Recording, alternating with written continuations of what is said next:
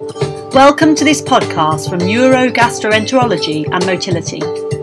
It publishes original research and topical reviews on basic and clinical aspects of gastrointestinal sensation and motility, as well as brain-gut interactions.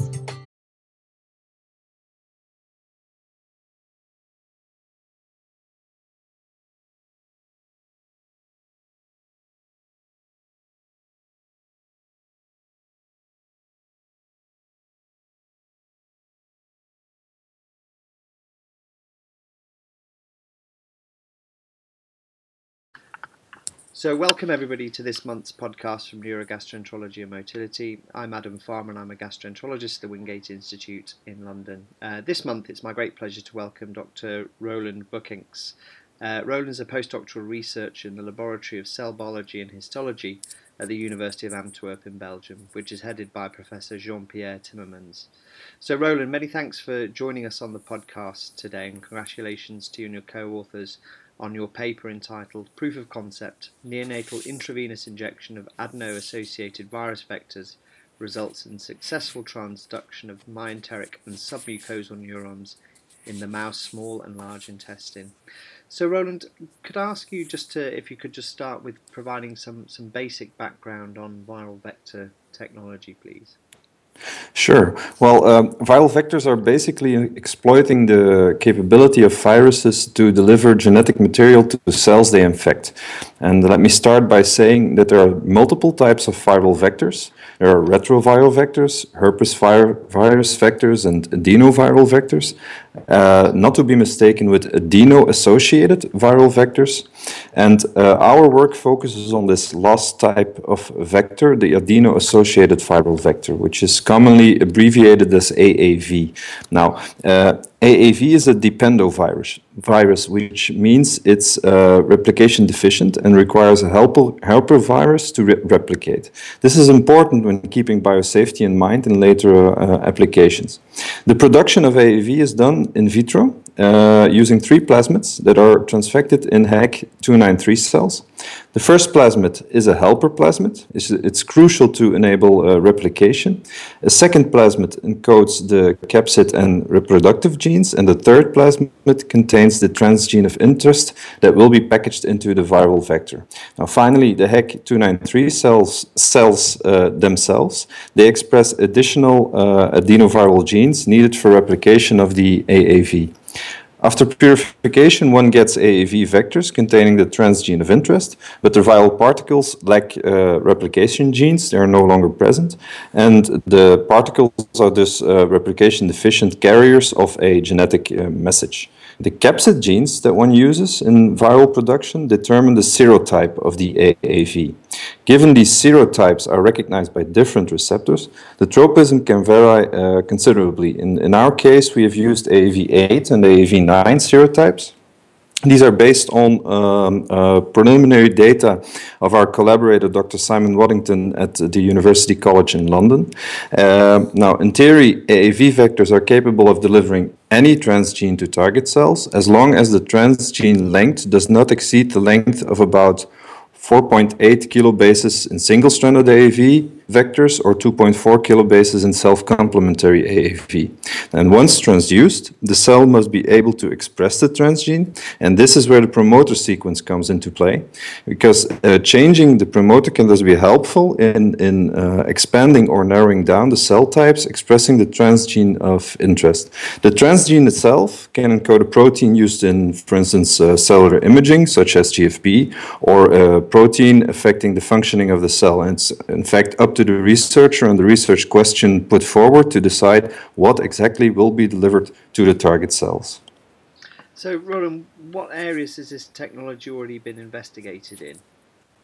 Well, AAV-based gene delivery has already been used in preclinical settings as well as in clinical trials, but not yet in neurogastroenterology. The applications include different target tissues, such as airway epithelium, for instance in cystic fibrosis research, or heart or retina, and perhaps most interesting in relation to the enteric nervous system is the earlier research performed in the central nervous system, where clinical trials have in fact already been initiated in, for example, Parkinson's and Alzheimer's disease treatments. And given the status of the research in the central nervous system, it was quite surprising to see how little was known in the enteric nervous system, or in fact the gastrointestinal tract in general. So there have been no studies to date looking at the use of this technology in the enteric nervous system then?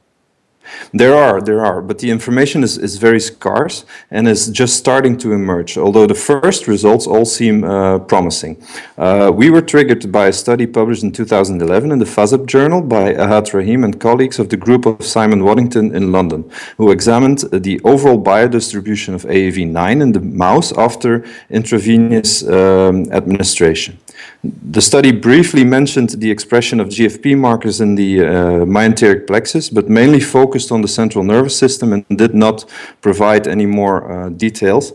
So this led us to contact Simon to see if he was interested in exploring the enteric nervous system in more depth with us, which led eventually to this paper. Now, in 2014, the group of Kevin Faust reported transduction of mouse myenteric neurons by self-complementary AAV8 and AAV9 under CB promoter. And our finding that single-stranded AAVs can achieve comparable transgene expression levels as self-complementary AAVs is important, since single-stranded AAVs can carry a transgene of double the size. And it should further be noted that the AAV technology also functions in other animal models than mice, as was shown by a very recent study last year by the group of Fredrik Manfredson, who reported transduction of the red enteric nervous system after a local intramural administration of AAV. So what was your hypothesis as you embarked on your own study? Well, our goal was to investigate whether AAV8 and AAV9 could transduce the enteric nervous system of both the small and the large intestine. And we first asked whether within the gut wall the transgene expression would be limited to enteric neurons and neuronal fibers, which it was. And then we investigated what proportion of the enteric neurons was transduced. And based on Simon's preliminary results, we were fairly confident that the myenteric plexus could be targeted, but we did not know the proportion of neurons, nor did we know whether the submucosal plexus could also be targeted. And once we established that, we wondered whether the transduction would be skewed to a particular subtype of enteric neurons. And it was always our goal to deliver a proof of concept study, which would in the short term lead to new preclinical methods to image and manipulate the enteric nervous system, and in the longer term provide a fundamental basis to use viral vectors in gene therapy of the enteric nervous system. So what were the central methods that you used in your study? Well, we have injected the AAV vectors intravenously at postnatal day 1 in the mouse and have examined the expression of the transgene at postnatal day 35 by making use of GFP that was encoded by the transgene in the vector. In combination with immunohistochemistry and confocal microscopy, this allowed us to identify the transduced neuronal subtypes. The expression of the transgene was quantified using so-called whole mount preparations, which allow the examination of the ganglion network of the enteric plexuses. And so what were your key results that emanated from your study? So we found that both AAV8 and AAV9 are capable of transducing the enteric nervous system, and that they targeted all neuronal subtypes, although the proportion of intrinsic sensory neurons expressing the transgene was higher than the proportion of motor neurons, since overall 30% of enteric neurons showed transgene expression at postnatal day 35, but the proportion of intrinsic sensory neurons expressing the transgene amounted to almost 80%. I'd like to further point out, by the way, that we never observed transgene expression in enteric glia. And another striking observation was the fact that the submucosal plexus of the distal colon showed significantly less transgene expression than the submucosal plexus of the ileum. And this was the case both for AAV8 and AAV9, and the reason for this remains unclear at this point. And taking this all together, our study does clearly strengthen the validity of AAV vectors as a tool to transduce the enteric nervous system. So, how do you interpret these results in the wider context now of the field as things move forward? Well, it still surprises me how little is known on viral vector applications in the enteric nervous system at this point. Now, together with the studies I've mentioned earlier, I believe we have provided a firm basis for the application of AAV to transduce the enteric nervous system. And I think this methodology will have important advantages in preclinical applications on the short term. For example, one can exploit mouse lines expressing Cre recombinases in specific neuronal subtypes to target these neurons specifically with Cre-induced transgenes that are delivered by the AAV vectors. These transgenes can, for instance, code for calcium indicators in live cell imaging, for proteins manipulating neuronal functioning, or for secreted factors. And in live cell imaging, for instance, this will allow the visualization of specific neuronal subtypes in a way that cannot be done with classic calcium dyes like fluo4. On the other hand, the system is relatively quickly adaptable, certainly faster than having to create a new line of genetically altered mice for a specific research question. And because it's such a versatile system, it can be useful in different approaches or different research settings. Overall, what do you see as the main limitations of your study? Well, a first observation was that not all neurons are expressing the transgene. While transduction rates were almost 80% in calbindin-positive neurons, which is indicative of intrinsic sensory neurons, overall transduction was about 30% of the neurons. And furthermore, the submucosal neurons of the colon showed, as I said earlier, a significantly lower expression compared to the submucosal neurons of the ileum or my enteric neurons altogether. And the reason for this is not clear at this point. It was, however, a consistent observation between different animals and between AAV8 and AAV9. One more limitation is finally that we have to keep in mind that when AAV is administered systemically, like in our study, it is likely the vector does not only transduce the gastrointestinal tract, of course, but also cells and other tissues.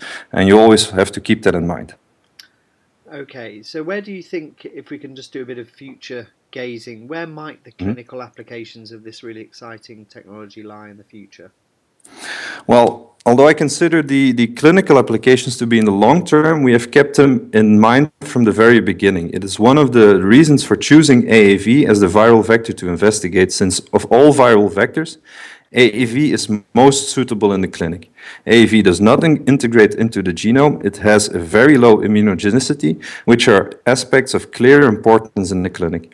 And ongoing clinical trials in other fields have indeed confirmed low toxicity levels of AAV in humans. Although we still have a long way to go, I think there's potential in using AAV to target or treat ENS disorders. Now, developmental disorders such as Hirschsprung's disease come into mind, but also subtler ENS defects, which lead to functional bowel disorders, could be a target.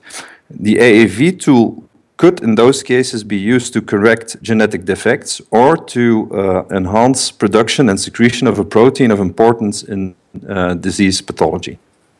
So where do you think the knowledge gaps in the field lie as we stand at the moment, and how are we going to resolve these again in the future?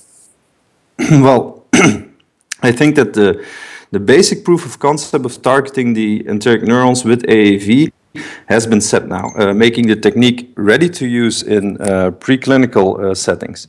We should, however, explore strategies to enhance specificity in targeting the ENS with clinical applications in mind. After all, we want to avoid off-target effects, and this specificity can be achieved by testing different ENS-specific promoters, or by using AAVs with altered glycan-binding properties, or by using transgenes responding to for instance, endogenous microRNAs, so being regulated by the target cells themselves.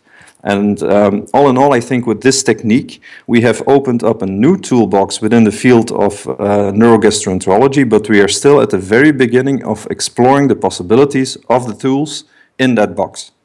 And I agree. I think this represents a really exciting development within the field. So with that, Roland, I'd like to thank you and your other co-authors for a really excellent paper and for assisting in this month's podcast, and also our listeners for tuning in. And I look forward to welcoming you again on another instalment of the podcast next month. Yes, of course. And thank you for the opportunity to discuss our work.